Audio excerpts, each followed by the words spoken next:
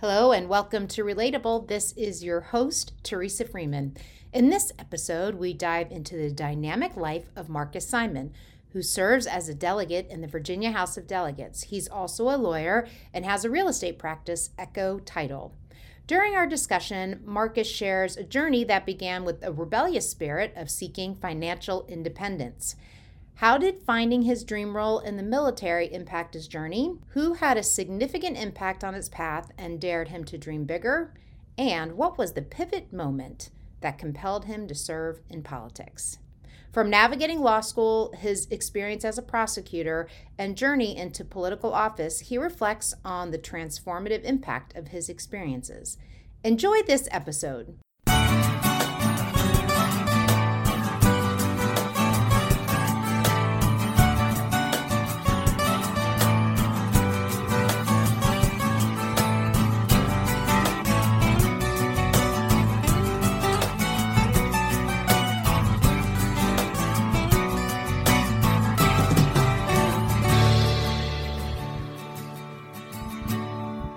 Generally, what we like to talk about is career path and how people have found where they are.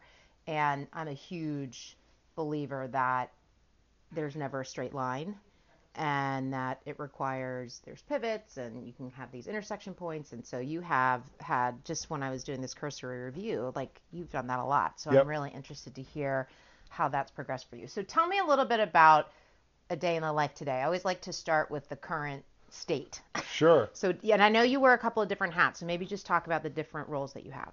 Today's sort of an interesting one of these, right? So I'm an entrepreneur. I've got my own title company. I'm a lawyer. Yes. I also am a member of the Virginia House of Delegates, and I represent the Falls Church area. And we're right in the middle right now of campaign season. So my days are pretty crazy, right? Yeah. So last night I was at a dinner for the Virginia Hospital and Healthcare Association, and getting to know some candidates, and some of us veterans were there. This morning I had to go to my office in McLean and sign checks because we had settlements that happened yesterday, and I'm the guy who signs the checks and makes sure everybody gets paid.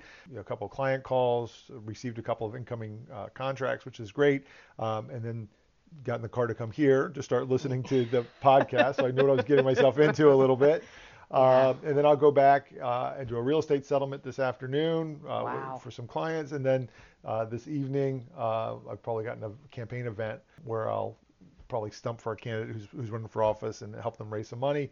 In between, I was also on the phone with my campaign manager planning our next event. And then yesterday I met with a group called Big Money Out, and they are campaign finance reform group. And we were actually talking strictly legislative stuff, not campaign stuff, but like, hey, what's your legislative agenda for campaign finance for 2024, and starting to think about strategies for putting bills together. So it's great for somebody who, I always say ADD because people say that, but yeah, I've never been diagnosed with ADD, although my daughter has. So I kind of figure maybe they just missed me. But for somebody whose attention likes to go back and forth, I like to shift gears quickly, and it certainly never get bored, right?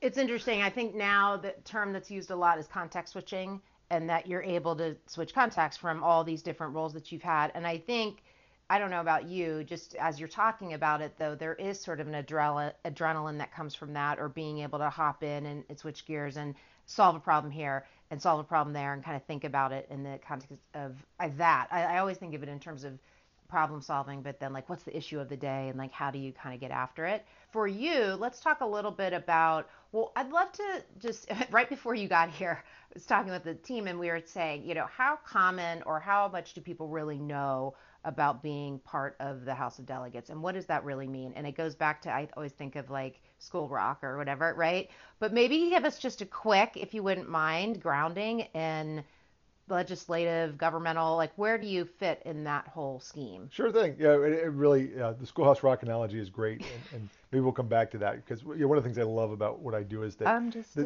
bill.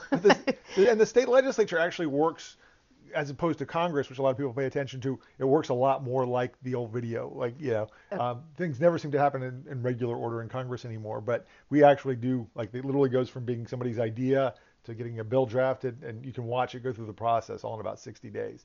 So let me give you a little more.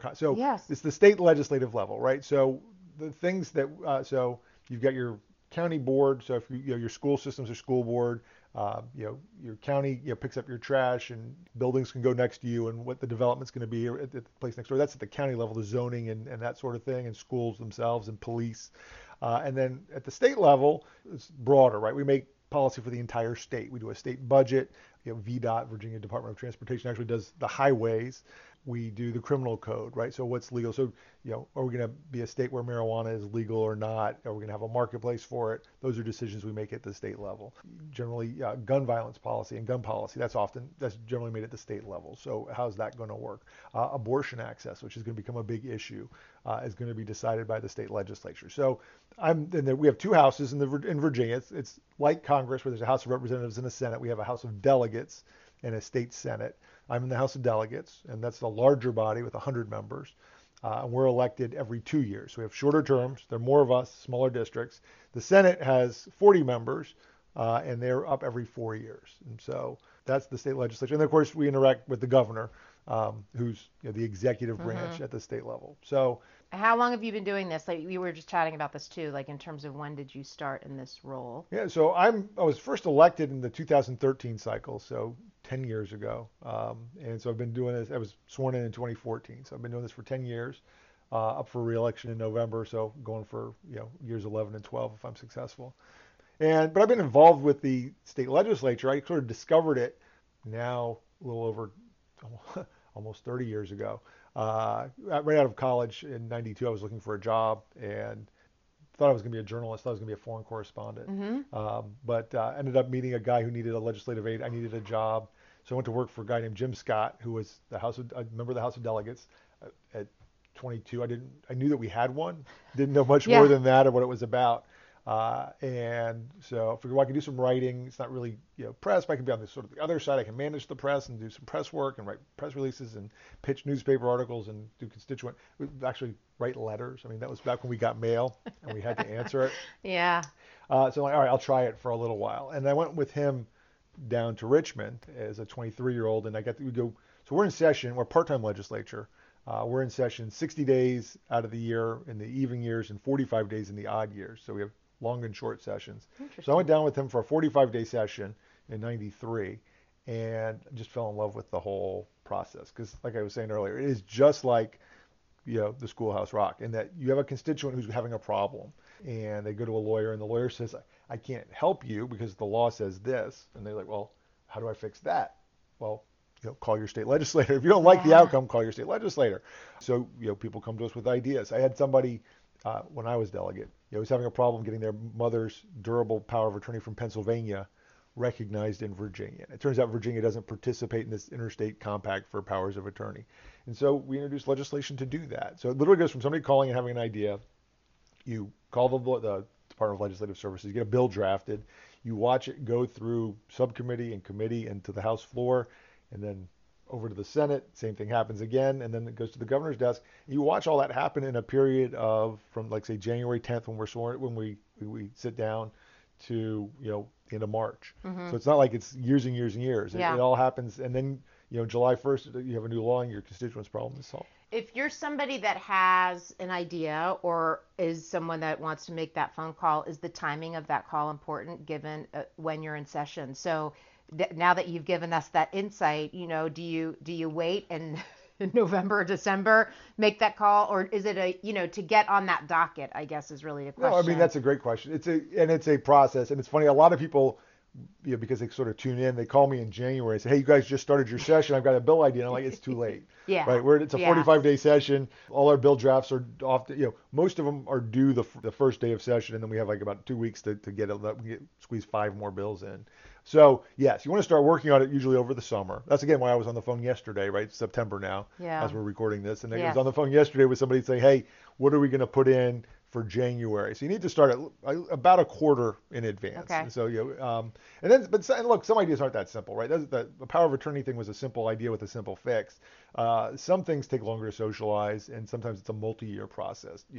We created a Office of Student Loan Ombudsman in Virginia. We had a lot of folks defaulting on their student loans or getting into student loan agreements they didn't really understand, and they were being sold things. There's no objective source of information. So we established a student loan ombudsman's office in Virginia, but that was like a 4-year process. Yeah, that makes sense. It There's takes going a to while to do be stuff like short that. term, mid-term, long term in terms of the kind of change that you're trying to make. Yep. Tell me a little bit, because you mentioned going to school for journalism and you had a perspective, at the top of this, we talked about like having a goal and being like, this is what I think I want to be. And obviously at 18 through 25, I think we're all, we don't always know, or we think we know, but then we don't. So you had an idea that you wanted to be a journalist. You went to school for that. So tell me, you had this exposure as an aide, and then when did you become an attorney? Because tell me a little bit about that path. Yeah, so it's funny. As I was telling you earlier, I've been listening to some of your prior episodes in prep for this. Yes. And so there are some twists and turns, and this is one of the things I've always felt was important is, I was never a straight line person. You met some folks that said, hey, listen, I'm going to go to college, I'm going to be pre-law, then I'm going to go to law school right after that, and then I'm going to be in a big firm, and then 7 years, yes, I'm going to be, partner track, do or die kind of a thing. And that was never anything that I thought I would do. First of all, my dad was a lawyer. And so I started out thinking, I don't want to be a lawyer. I don't want to be anything like my dad. There's all those jokes about lawyers, right? It's terrible. My dad's advice too was don't be a lawyer. He's like, yeah, I'd rather be a client than a lawyer. So, but I knew what I was good at, right? And I went to school and I was good at writing. I could write well. Yeah, people enjoyed my writing, and I'd done journalism in high school a little bit, and so I figured I'll go to college. I'll do what's interesting to me and what comes sort of easily. And so anything to do with writing, but mostly the very straight ahead journalistic writing was what I was good at. And so I experimented a little bit with creative writing and stuff like that, but it was more effort. So, yes.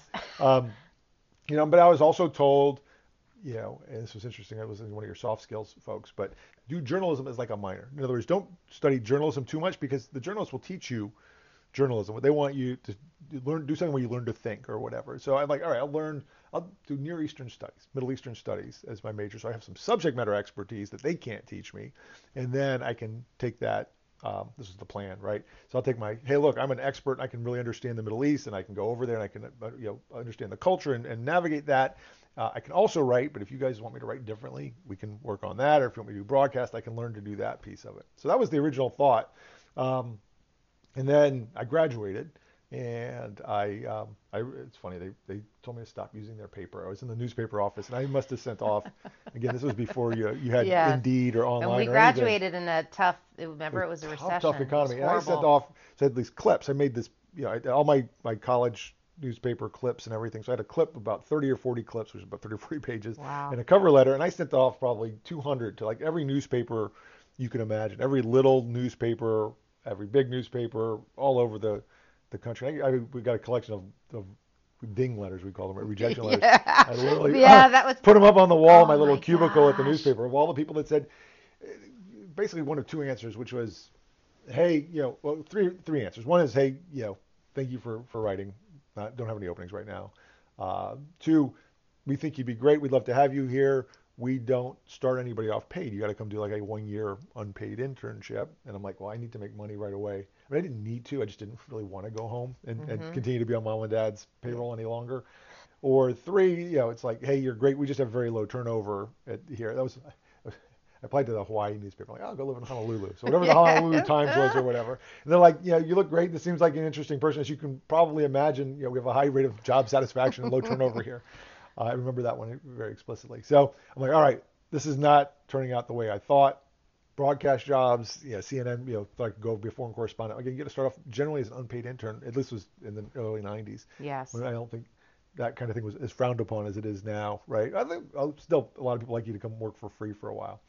Let's just pause there for 1 second, because I had a similar situation when I graduated, and I really just didn't know what I wanted to do. And I maybe have said this on here before, but I think ultimately if I do a life review, I would have been a great therapist, right? That's really probably at the core of who I am. And I figured out a civilian way to do that without kind of all of the, that direct line path. Right. What's interesting though, I remember sitting in a seminar where they were talking about people getting their MSW, and it was the same thing with Masters in Social Work, which was like an entry point to do that kind of work. And I remember sitting at all of 23 and thinking, I just finished all that school. I need to get paid now. And there was a little bit of a short-term view, obviously, this idea of like maybe living at home for another year, or, living in a really cheap apartment to like get, if that's something you really want to do or you really like to do. I wonder if I had just, that your horizon, I think, when you're that age is so short. You don't really see the forest through the trees. So just as you're talking about it, it just reminds me of myself, or like, hey, you can, if you're in that spot right now, maybe think about it. A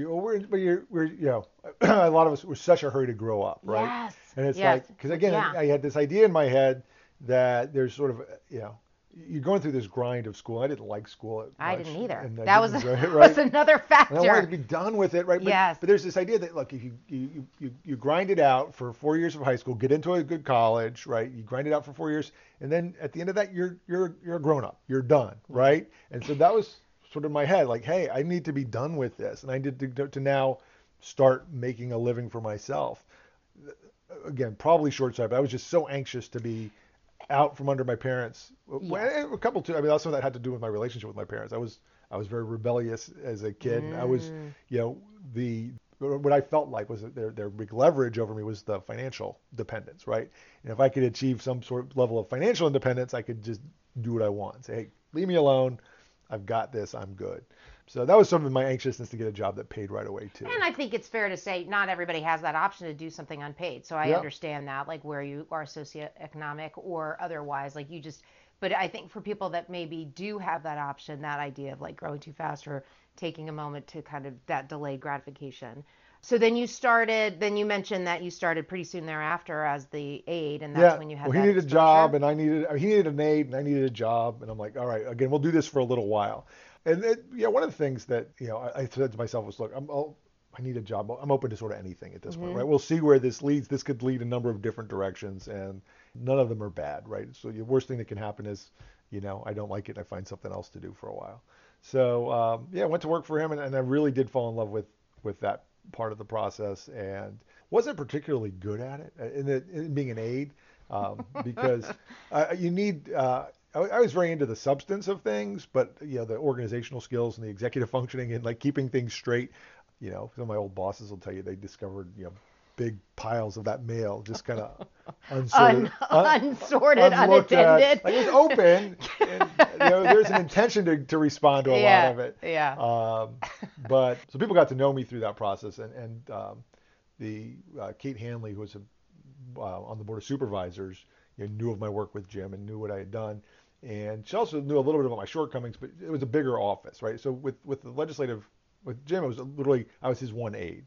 And so there was nobody to sort of support me. I was the backstop. And going to work in her office with 4 other people, including somebody who was really a secretary type, was a much better fit for me, right? Because I could have somebody, it was her secretary, but she was sort of an office manager type. So she helped keep me straight and helped me, fill in some of the gaps. So I was able to do what Kate wanted me to do, which was to do the budget and legislative stuff and really keep her up to speed on all the more of the substantive stuff. And also, it's funny we talk about soft skills, but being able to deal with people.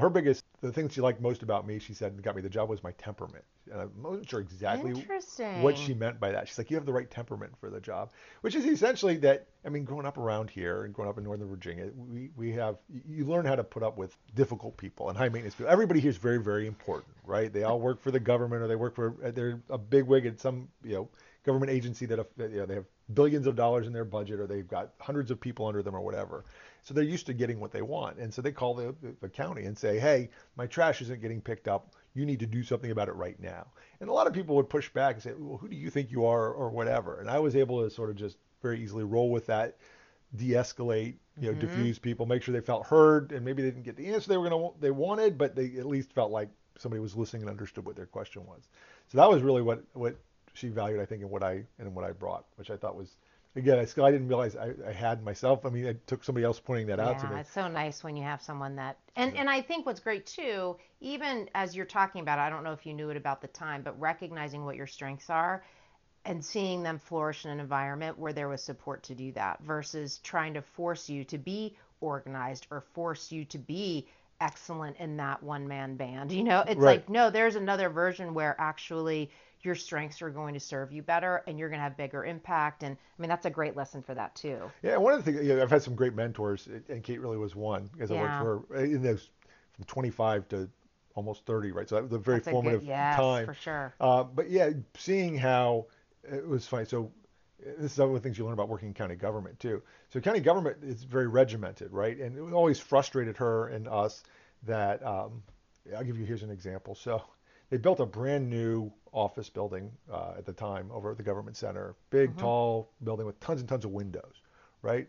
And then they put up a wall to wall off the windows and create a hallway because the people that were going to be in those offices were not high enough ranking to rate a office with a window, right? Oh And my so you couldn't have somebody goodness. who wasn't yet whatever rank somehow have a window with a office with a window, and people over in this office over here who were higher ranking didn't get the window. And so this idea that everybody had to be treated exactly the same, right?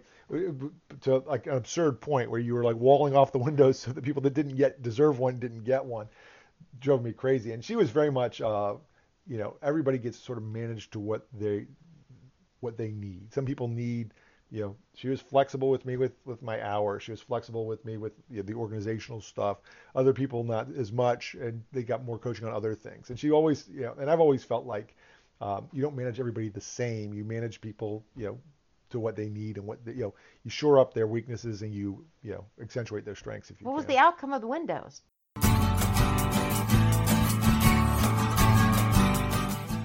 Relatable is sponsored by TFA Soft Skills, your one-stop shop for workshops, coaching, speaking, and soft skills development. If you'd like to hire Teresa, visit www.tfasoftskills.com for more information. They really did build a wall? They really did build a wall. And so this long, what could have been designed as offices, right, with a corridor in the middle, they did the corridor on the edge. So you walk up and down the corridor with these windows, but then you go I back into an see. area where the offices are. Isn't that all? It's like so I funny mean, I the don't know if they. decisions that are made where you think like I always say process over judgment. I get really, especially there's bureaucracy. I think that plays a lot. But in any organization, you can find people making decisions where you have processes in place, and yes, that's important. And there's guidelines and rules and compliance and policies and all. I'm an HR person, right? So Right. yes, and that's why there's humans to have judgment and to be able to apply that judgment and say, and you're in this particular hat. I mean, all day you're looking at ways to adjust those things Right. to be responsive to the needs of people. I had asked you, so the attorney piece, when did you, I think I read that you started to go to night school for that? Yeah. So I think you talk about these on some of these this watershed moment, right? Yes. So Yeah. because I still remember the day I made the decision and the conversation. I just can't remember for the life of me who the conversation was with. But anyway, because I'd been to work for Jim, and then I was working for Kate at the county, and I was walking.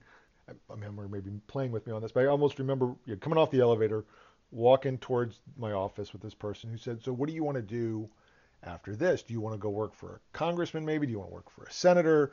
Who do you want to work for next?" And In this they point, didn't. you're like 35, 30? No, this is still like 25. Okay, 25. 25. And I'm like, work for next, right? The who do I want to work for next kind of just rang in my ears a little bit. I'm like, that is the career path that I'm on. I'm on a staff, which is nothing wrong with that, but Sure. I'm rising through the ranks of the behind the scenes staff people. I'm like, do I want to, continue to staff higher and higher levels of folks, or do I want to be the person that gets staffed? Because, as we talked about earlier, I also knew some of my strengths and weaknesses at this point. Yes. And said, no, I actually want to be somebody who has a legislative aid. I don't want to be an aide to somebody else. And I decided that I'm not sure whether that was accurate or not, but in my head, I need to get more education to open that path for me. It's probably time to go back to law school. And it's probably time to get another degree so open up more doors and, be somebody who'll be taken seriously if I decide that I want to say, hey, no, wait a second, I'm ready to step out from behind the scenes and be the person out front. What credentials, who am I to be able to say I can do that? Yeah, I thought having a law degree would be really helpful for that. So yeah, started going to law school at night. I applied to a couple different programs, and again, Kate was great. She allowed me to have a flexible schedule. So I worked Sundays because our board meetings were Monday morning. So a lot of prep for the board meetings happened on Sunday nights.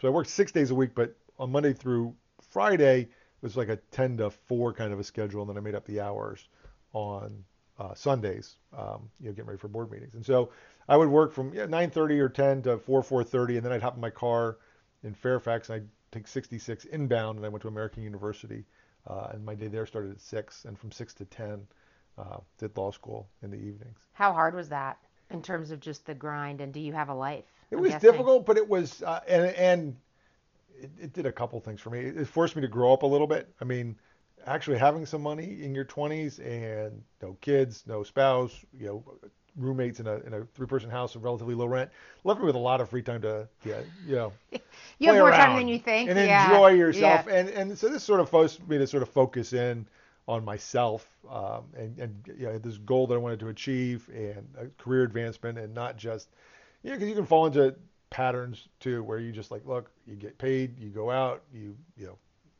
drink, whatever, you have fun, and then you get up the next day and you do it again. Yes. And you can sort of, get in a rut, right? Where, hey, look, everything's just fine, but nothing's happening this way or that way. And so I was sort of ready, I think, to, move forward. So it forced me to sort of break some of those habits, break away from some of those routines, because, guys, I can't go out tonight. I know it's Tuesday and there's a special somewhere. Nickel drafts. Nickel drafts or whatever, drinking with Lincoln or whatever. But, but I've got class and I got reading to do, and then I got to be up the next morning, and so I'm going to pass. And you're always staying. I mean, you still made time for friends and relationships. You have weekends, and it wasn't impossible to get out and do that stuff, but it was, and it gave me, again, it just less time to screw around, just because literally there wasn't enough time to get diverted. And can I ask you this question too, as with respect to your earlier comments about not really liking school and really wanting to be done with that, and now you're not that far removed, but you're putting yourself back in that situation. Tell me, were you engaged in a different way because you had a goal, and did you find that because of the writing and you were decent at that, did it play to your strengths and so it was easier? Tell me a little bit about, once you got into law school, you're like, oh my gosh, here I am again. Well, that's a great question. I actually love law school. Really? And all the things I hated about particularly high school and to some degree college, but college got better, but law school had none of that, and some people hate this for the same reasons. But in law school, you spend your first semester in class receiving lectures. There are no quizzes, there are no tests, there's really very little evaluation along the way, and then you take these final exams at the end of the semester. And either you got it or you didn't. And I remember being very nerve-wracking because I'm studying for these exams. I don't know how I'm doing. I think I get it. I think I know what I'm doing. In study groups, I'm like, all right, I think I get it better than these guys. But maybe I'm wrong. Maybe they're right. I don't know. We'll see. Is that all memorization of or is it? It's not. Well, so this is what I liked about it. For me, I got it. Right? Like, you teach it to me, and I didn't know it before, but once you tell me that the law is this way and here's why, I'm like, of course it's this way, and of course that's why, because it clicked for me, right? And it worked for me. And again, it's a lot of teaching people to think like a lawyer. And you can actually, one of the things, there's a story about it about BSing, but you can get the wrong answer on a law school exam and still do well if you argued it correctly, right? Even if you end up coming to well, that's not the law, and that's not how the courts have found it, but you came to that in a way that makes sense and shows that you understood the process and whatever. Even if you came to the wrong final answer, you can get a lot of points for, articulating what made you think that was the answer. Mm-hmm. Or you can leave it at the end, like, people hate lawyers for the old answer, which is it depends, right? But you can even come to an it depends conclusion as long as you've sort of you've figured out the issues, you identified them, you've done the right analysis. It doesn't hurt you as much as it's not like engineering, which also, by the way, drove the engineers crazy, because you had a lot of folks that were studying to become patent lawyers, and so they had engineering or chemical backgrounds. Mm-hmm. And you come to the end of a class session or the end of the semester, like, okay, this has been a great conversation, so what's the answer? And the answer, well, what do you think the answer is? Like, no, I get we're doing the Socratic method and everything, but no. It's almost exam time. What's the answer? Well, tell me, what do you think the answer should be? And they just drove them crazy. Like, okay, this has been a fun process, but at the end, it's one or two, right? It's binary. It's 0 or 1 rather. It's, what is it?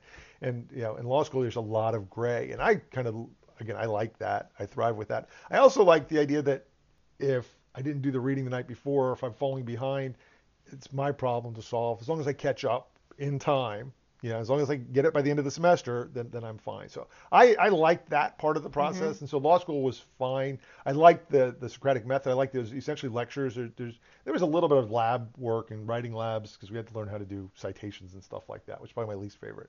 But I didn't mind it as much. So it was different. In high school, the other thing was there were, in high school, there were a lot of effort points, what I called effort points, right? Like, hey, did you turn your assignment in on time? Did you do the homework? I'm like, but I got an A on the exam at the end. Why do you care, that it was easier for me than it was for this guy, or that I didn't do the homework you thought I needed to do to master the material? I mastered it my own way. Why am I getting penalized for not following along? And so law school, again, didn't penalize you for any of that. It's like, however you get there, as long as you get there, at the end of the day, you're fine. So I enjoyed law school. In fact, I think sometimes, when I get tired of doing 6 different things and I want to sort of retire. I don't think I'll ever want to retire, go back and actually teach law school would be And then fun. Did I read that you were a prosecutor?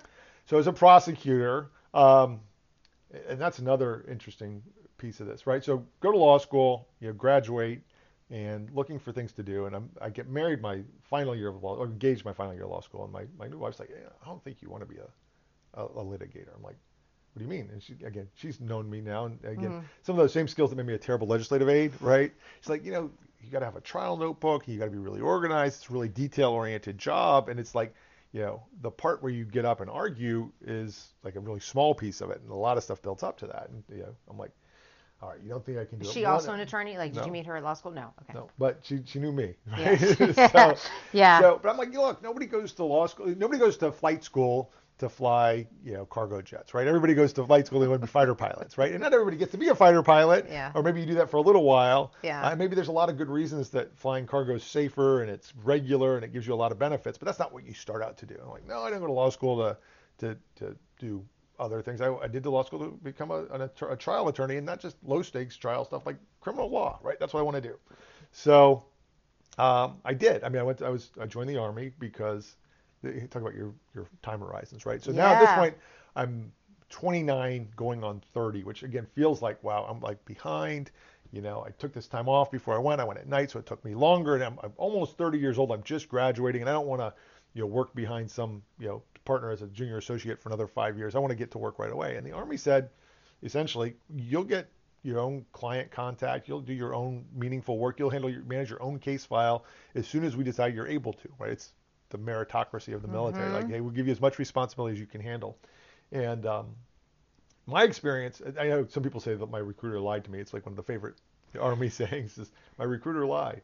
But for me, it turned out to be just that the case. I mean, my first 6 months, I was running a tax center at Fort Myer and working in the legal assistance office. But that's sort of, as I learned later, that's sort of where they really size you up. Like, there's only so much you can learn from a resume and somebody's interview somewhere and in processing. And so they need some time to actually look at you and like, okay, Marcus can do this, right? He's good. And so I went over to the trial counsel side, which we call a prosecutor in prosecutor's office, and started taking on, first as a second chair, but then taking on more and more difficult cases.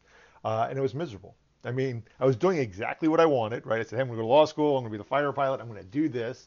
And it was hard for me, right? Again, getting organized for trial, like probably I was in the office till 10 or 11 o'clock at night, not because there was 6 or 7 hours worth of work to do, but for me, it took me that long to get it organized. And then I was super anxious about it. I couldn't really separate. I hadn't developed that crust that they say like a lot of litigators or doctors or some people need to do, where you create this separation between what your people are experiencing in your own personal life. So I took it all very personally. I wanted to win everything. If anything went wrong, I was very, very embarrassed if I made a mistake, and I made lots of mistakes. And so then I worked twice as hard to try and avoid those, from happening in the future. And then some of the work you did with criminal law, I mean, child abuse, child sex abuse cases, and that's just hard stuff to carry around. So did you go through boot camp and the whole thing, and you went in like as an officer? Like, no. So it's funny about that. That's another funny. So you go in as an officer. So graduate from law school and you go in as a first lieutenant, and you go to Fort Lee at the time. I'm not sure where they do it now. And it's a 3-week program where we really call it sort of salute school, where they teach us lawyers to actually behave like soldiers.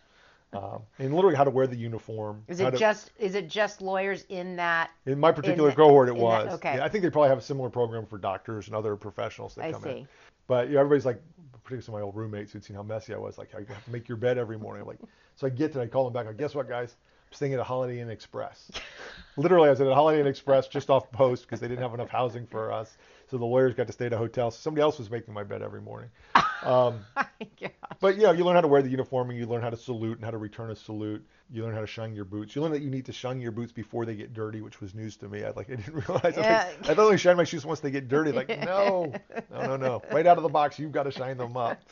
So they teach you again how to. It's really great. From a discipline, I feel like, I'm sure, no matter what age, probably I could go now and benefit from some of that It was structure. great. And there was also some of the lessons I've learned too that have really stuck with me are, talk about your soft skills, but the Army culture stuff and the culture of the military and how to deal with, in a very hierarchical system, right? So how do you deal with people ranked above you and below you?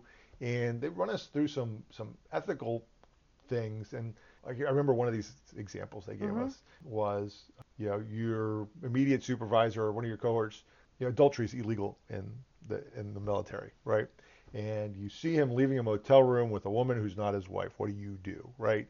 And a lot of us, we report, thinking it's a test, right? We're supposed to report it, right? We say we report it.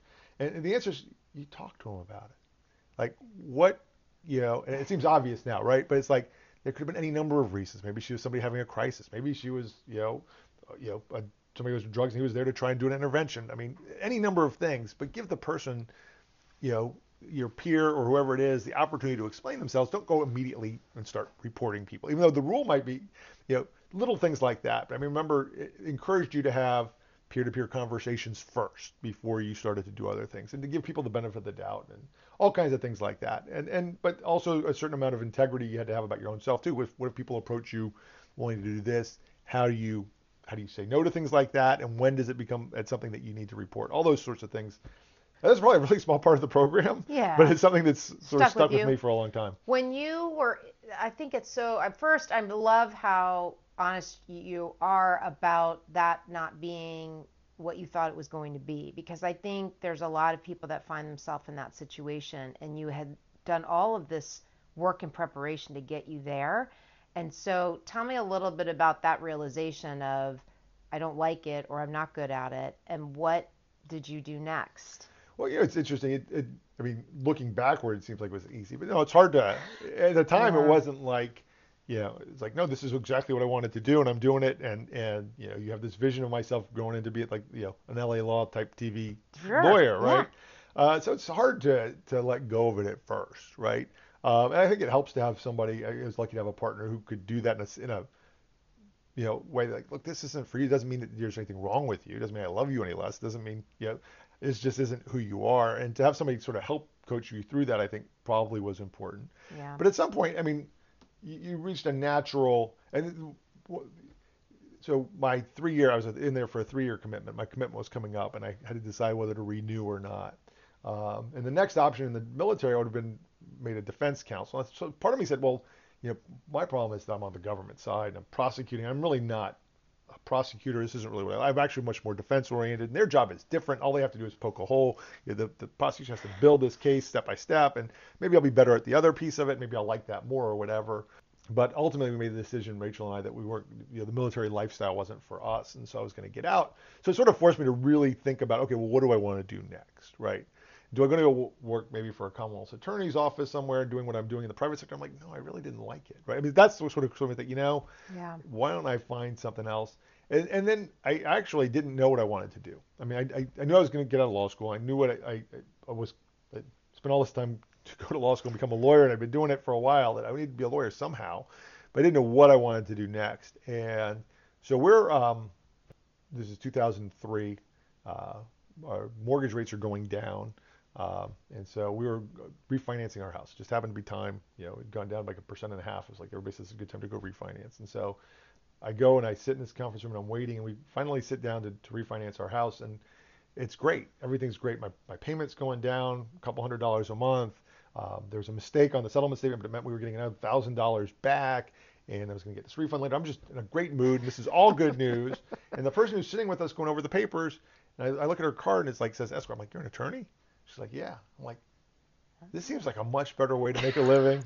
Like, is everybody you work with this happy? And she's like, well, no, you're happier than most, but generally, people, it's a good reason for people to be, because I'm looking at the different kinds of law you could practice. You start thinking about it, like, well, I didn't like criminal law because everybody was at a really low point, right? And I remember one of my child sex abuse cases, and the victim's family is miserable and they're unhappy, and the perpetrator's spouse is like, well, who's supposed to help me support my kids now? And all this stuff is going on, and at the end of the day, I got the exact result that I wanted, and nobody was happy with me. And here I am doing this real estate settlement. I'm like, you're doing your job, and I'm thrilled. I was like, is everybody? And she's like, yeah. I'm like, well, all right. Like these family law where people are getting divorced and they're generally unhappy. Criminal law, wills and estates, people are planning for death, or there's somebody's just getting over bereavement. I'm like, this is just a really happy time for everybody. Like, all right, you know what? You guys hiring? They're like, yeah, we can't get enough people. Interest rates are going down. We're always looking for good people. So I'm like, all right, I'll apply for a job here. Why not, right? I'll do this for a while until I figure out what I want to do, right? Like, I don't really want to do this. I'm going to do this until I figure out what I want to do. And so I end up interviewing with them and get hired and start doing real estate settlements. And people would say, how do you like your new job? And this also would drive my wife crazy, but she'd be like, I'm like, I love it. It's so easy. And she's like, don't say that. Like, nobody wants to hear. I mean, the Washington metro area, right? I mean, there's sort of this culture of, no, here's what I'm doing, and here's how challenging and how important it is, and how hard I had to work to get here. I'm like, yeah, this is a great job. It's so easy. Compared to what it was really easy. I mean, I remember, you get behind by half an hour, and so somebody's sitting in the lobby, and everybody's getting all stressed out. And I'm like, guys, this is not stressful. This is going to be okay. I'll go talk to them and tell them why we're behind, and it's going to be fine. I had to worry about if I didn't get a piece of evidence incorrectly that the you had going to go, this idea, or if I was wrong, comparator, somebody in jail who didn't deserve to be there, right? So like, this is much lower stress. Of course, your stress tolerance, I've learned over the years. Yeah. I now get super stressed out if somebody's waiting in the lobby because your tolerance for stress adjusts to whatever becomes a crisis at the moment. So anyway. I loved it. I enjoyed it. And then what really ended up, the work itself was not difficult. The work wasn't very challenging, but I enjoyed the entrepreneurial piece of it. And so about 6 months in, we had a big upheaval in the office I was working in, and the owner, one of the founders of the company, and then one of the managers and whatever, literally just got up one day and moved across the street and hung up a sign and literally started in competition with us right across the street. Wow. And so that's pretty ballsy. Yeah. And they took all the best employees with them, and everybody moved across. I was like the new guy, so I had no idea what was going on. Apparently this had been in the works for months, right? All of a sudden everybody up and left. And so we went from being the number one office in our company to like the very bottom.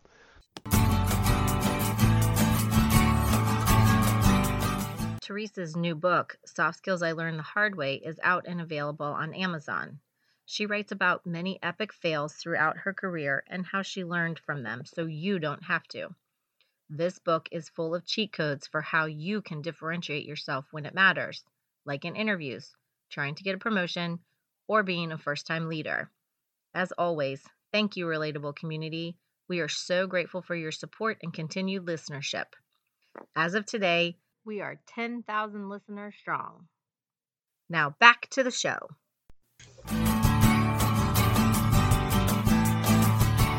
We had these monthly meetings, monthly calls, and you'd see, how many deals did you get in each month, right? How many clients have you attracted and so forth. And there was this and I'm like, all right, I've got nowhere to go but up from here, right? So I took over the office. Actually, after about a year, I ended up taking over that office. And I really enjoyed, going out and networking, meeting real estate agents and loan officers and other referral sources and stuff.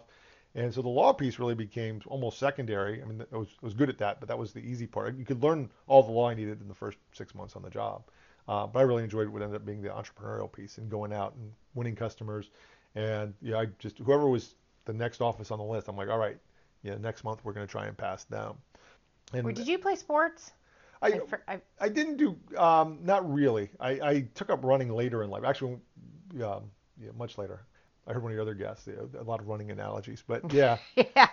I mean, I Yeah. swam growing up, so I was actually more of I didn't have a lot of eye-hand coordination. The reason I asked is just the idea of when you were starting to talk about the competitive nature of here's the goal or the, kind of the bogey of like, I'm going to hit that and then I'm going to get that. And then that seemed to fuel your Yeah, and energy. I think some of that probably came a little bit from swimming too, right? Because there's always somebody on the chart ahead of you, right? And I wanted to get, Yeah. and VSL swimming, it's like, I want to get, from the B meet to the A meet. So we literally had time charts, right? It's like, well, if I can get faster than that person, then I can go. If I can get my time down, Yeah. and you just worked Yeah. your way up till you were, in the A meets, and then if you were in the A meets, you wanted to get moving to lane 3, right? And so away from There's the edges always into the middle there's lane. always a penthouse, There's- man, no there's- matter what there's thing you're always something. doing. Yeah. Yeah. So it's sort of like that, but again, it was if we do 5 more deals, and I can get there versus the person at the very front of the chart.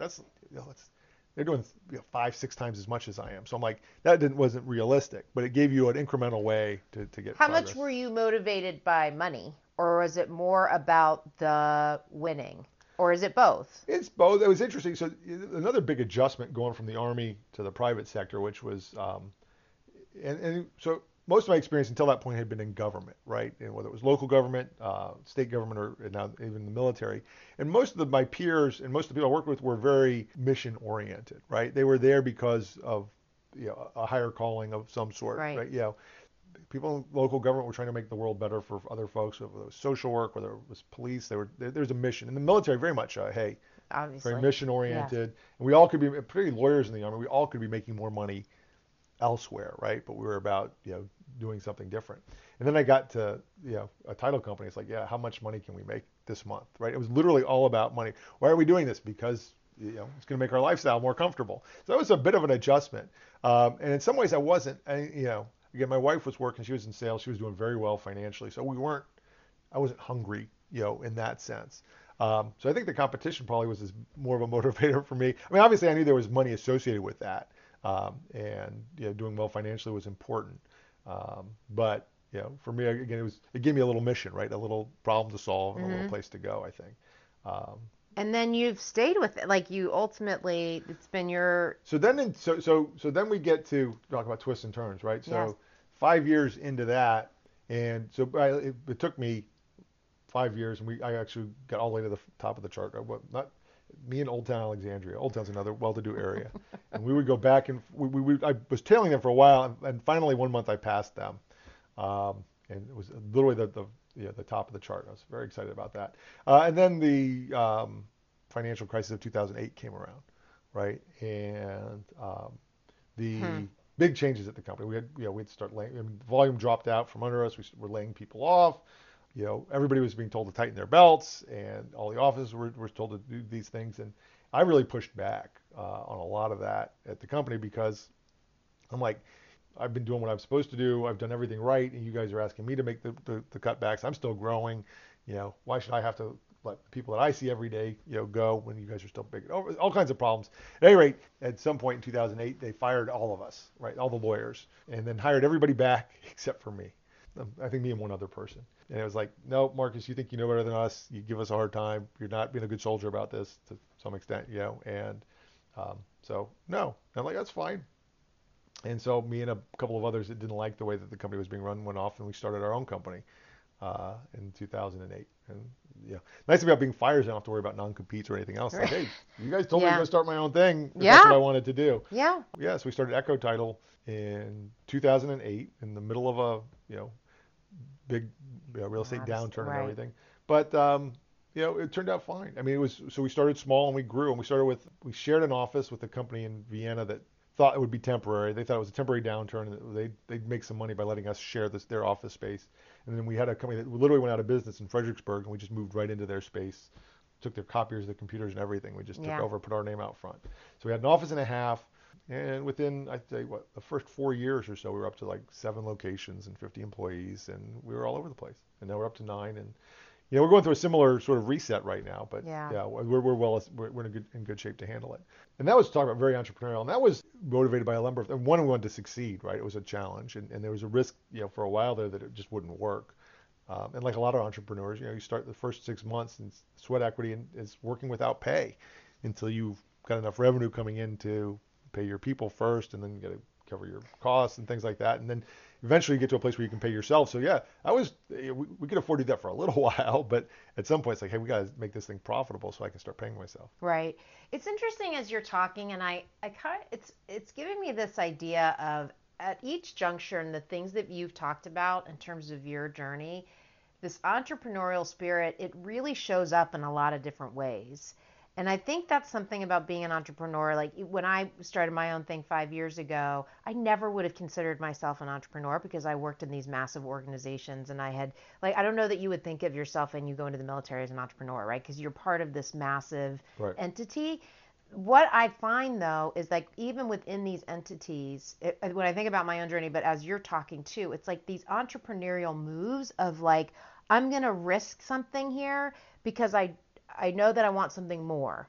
So, and that's what it sounds like to me as you're talking. Like you've had these moments of like, this is good and I've learned something, but now I want something more and I want to learn something different. Or this has been good, but now I see this pathway. And like, I love like there's been intention and some strategy, but then also this idea of like where your strengths fit in and like how do they play? And then the idea of like, once you got to be a prosecutor and you had that dream, and then this idea of like, oh, it's easy and it's fun and you like it, but you've spent time building up your technical capability and your ability to critically think about things. Like all of that leads you to be able to be successful. So when you say like it's so easy, it's because the technical component of what you had to do, you like spent a good amount of time with your like your writing skills and everything that applies to being able to be good at that then you could feed this other part of yourself that seems to really now be, it's such a great, I think, demonstration of like how that works. And then you have this whole other path now,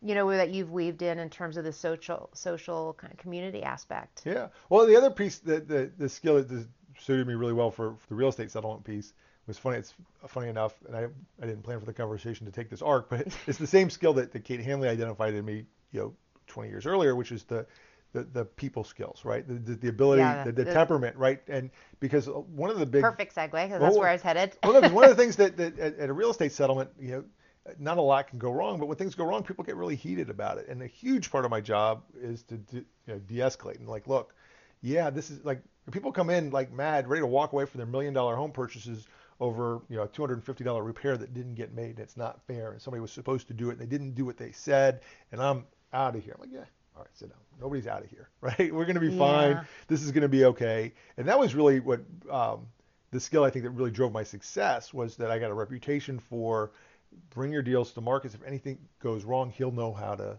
handle it. He'll know how to make sure that everything goes smoothly. And at the end, I always made a little challenge too, because people in the refinance boom, we were so busy and mistakes got made all the time, and people came in mad, right? And they would come in, they start out mad because I've been in your lobby for 45 minutes, and this number's not what I thought it was going to be, and nobody told me any of this. And then I'm okay. And so my little goal with each one was like, we're going to be friends by the time we leave. We're going to be laughing, and you're going to be in a good mood, and we're going to work it out. But I got 45 minutes to do it because I got another person coming in right away. So at any rate, yes, finding those things, and I just fell into that. That was, well, I don't know if fell, but it was good fortune to find a job that helped me use that skill to I have one lingering question before we kind of move into the soft skills question, which is on the legislative side, on the like in terms of your political component of your life and being in this role that you've been in and like needing to be reelected every 2 years. Like I have a question about the future of you in politics, and do you see yourself doing anything different in that space? So let me ask that first, and then the second question is about that kind of, gosh, every 2 years having to kind of go through that process again and again. Yeah, so it's interesting. I've actually, I get the question a lot about my future, but running for the House of Delegates while I was also starting my own business and everything was an interesting challenge. But it was one of these opportunities that came about. Jim Scott decided to retire, and my business is relatively new, and my family is young. My kids are young. My wife's like, can't we wait a few years? I'm like, these opportunities don't come along like that. Like I can't say, hey, somebody else can run for the next 4 years or 6 years, and then when I'm ready, I'll step back in. It's like, this is my opportunity to do this now. So I went ahead and took advantage of that opportunity. And it turns out a lot of the skills I'd learned building the business really translated really well to to retail politics. I mean, we call it retail politics for a reason, right? So just the same things I do, I go into an office of real estate agents and try and explain to them why they should pick me, very similar to going into a room full of constituents and saying why you should vote for me. It's different pitch, but it's the same basic conversation, right? And I take the same approach now to politics with the benefit of hindsight. My political career, my professional career, I figure they're going to go the same way. I want to continue to do things that will create opportunities for me, but I don't necessarily, I'm not that person who says, I'm going to do 2 years here, and then I'm going to run for this, and then this person should be ready to retire, then I'm going to primary them, and I've got this path to be governor or president or whatever. I'm like, a lot of people ask, do you want to run for statewide office? Do you want to run for leadership? Do you want to move over to the Senate where you only have to run every 4 years? I'm like, well, let's wait and see. You know, I'm going to keep doing what I'm doing. I enjoy it. I like where I am.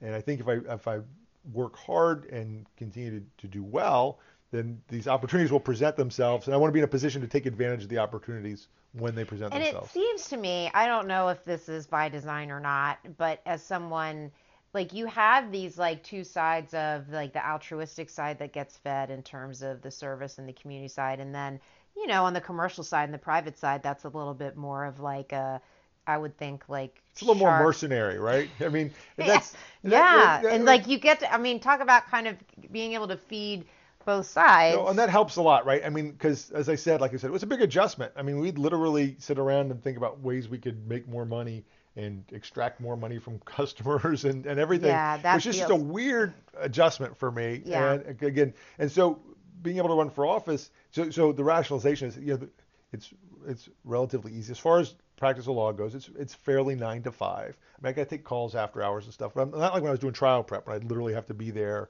till all hours of the night getting ready for a trial. So regular hours, very predictable. And so, you know what? I can go to a community meeting at 6:30 because I know I'll be done with work by then.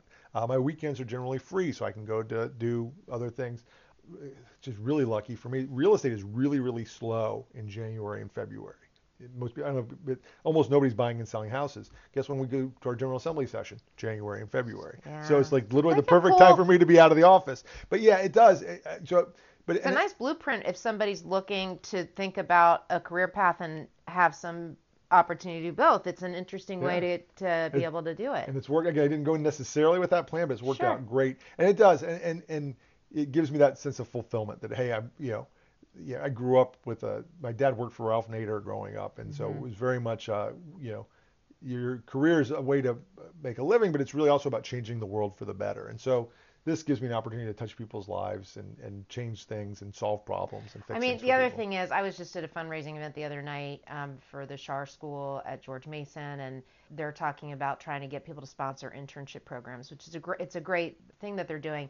And this idea of I had a whole conversation with someone at that event around the business of government and bringing smart, capable people in business, and there's a lot more partnership now where the government is seeing the value of that and being able to apply exactly what you said. Those skills are the same. Yep. And how can we, modernize, if that's even the right word, but transform really, so that we're just as effective on that side. So I think the fact that you kind of wear these two hats and you're learning things in your private business, right, that you can apply. It's real time. It's like you'll learn something there, and it's something that could work in that space too. So I think it's really great to be able to serve both and have the kind of altruistic side benefit from it.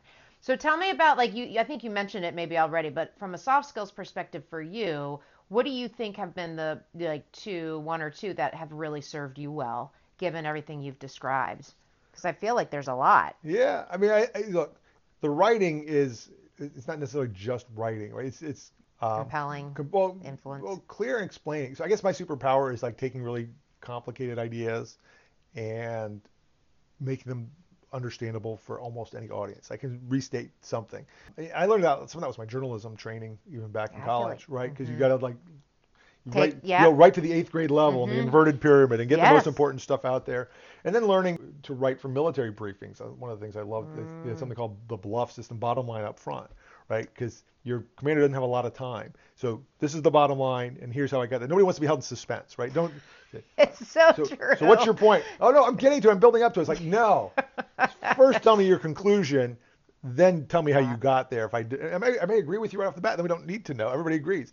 So the writing, but it's the communication skills. I mean, it's really literally just being able to, and I do that a lot in the General Assembly too. At the end of, you're taking a lot of testimony from a lot of different people and being able to sort of sum everything up. Like, so here's what I've heard, right? And even the people you disagree with, if you can articulate back to them in very simple terms their position, and then they can, okay, I've been heard, I've been understood, okay, and that's great. And we're not going to do that because I think these are the higher priorities, or this boils down to a what do you value more? And I understand that you value this more. I think a better public policy is to value this more, and so you're going to have to take a back seat.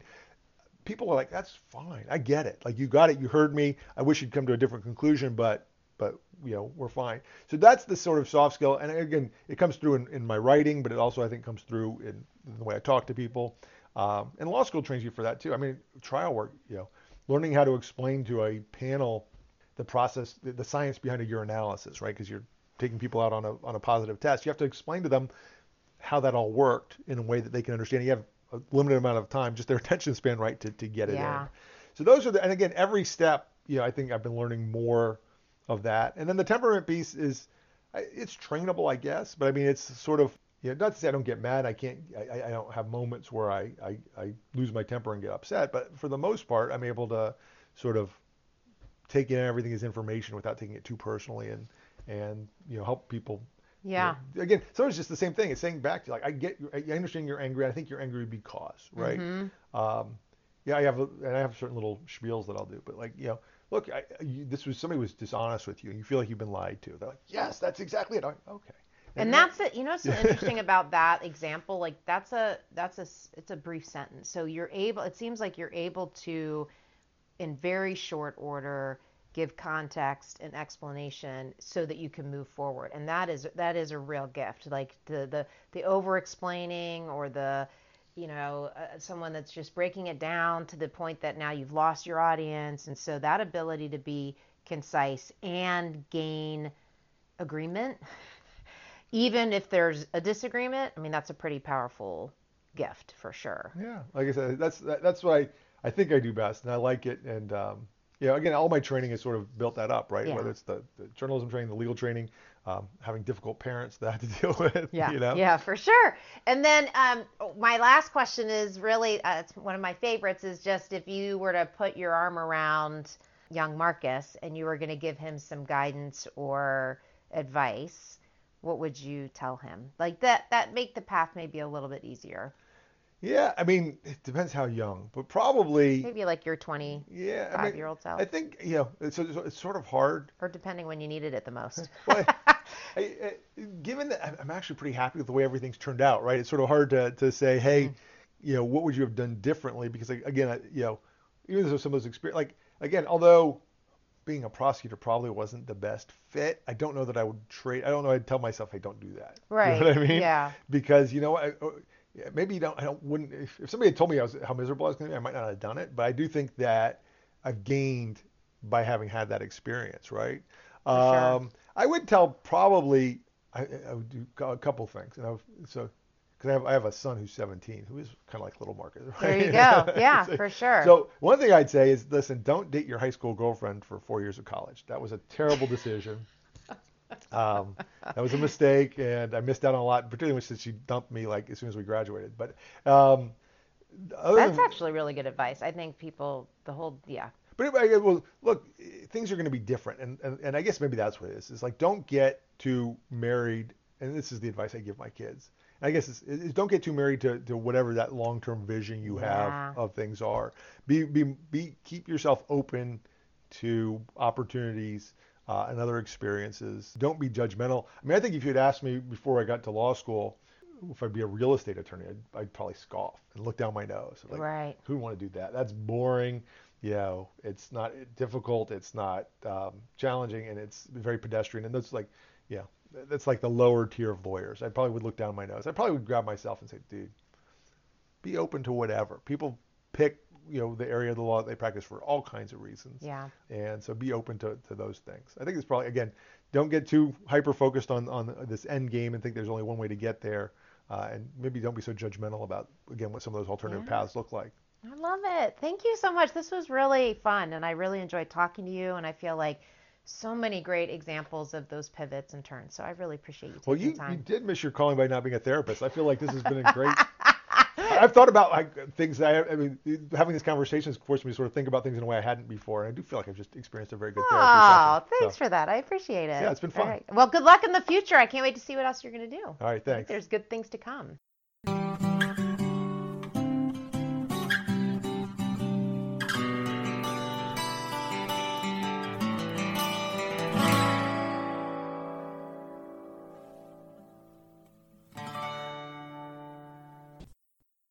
Marcus, thank you so much for joining me on Relatable and for all of your wisdom and insight. 3 key takeaways: embrace unexpected opportunities, adaptability and effective communication are crucial, and cultivate open-mindedness for soft skills success. And definitely be able to pivot when what you thought you wanted isn't quite right. Thank you to Missy for producing this episode and Hannah for your support. A big thank you to our Relatable community. We continue to grow our audience and really appreciate our listenership. If you enjoyed this conversation, please take a moment and subscribe either on YouTube or your favorite streaming platform. Relatable is sponsored by TFA Soft Skills, and you can find more information about Relatable and our sponsor at tfasoftskills.com. Until next time, this is Teresa Freeman with Relatable. Stay connected.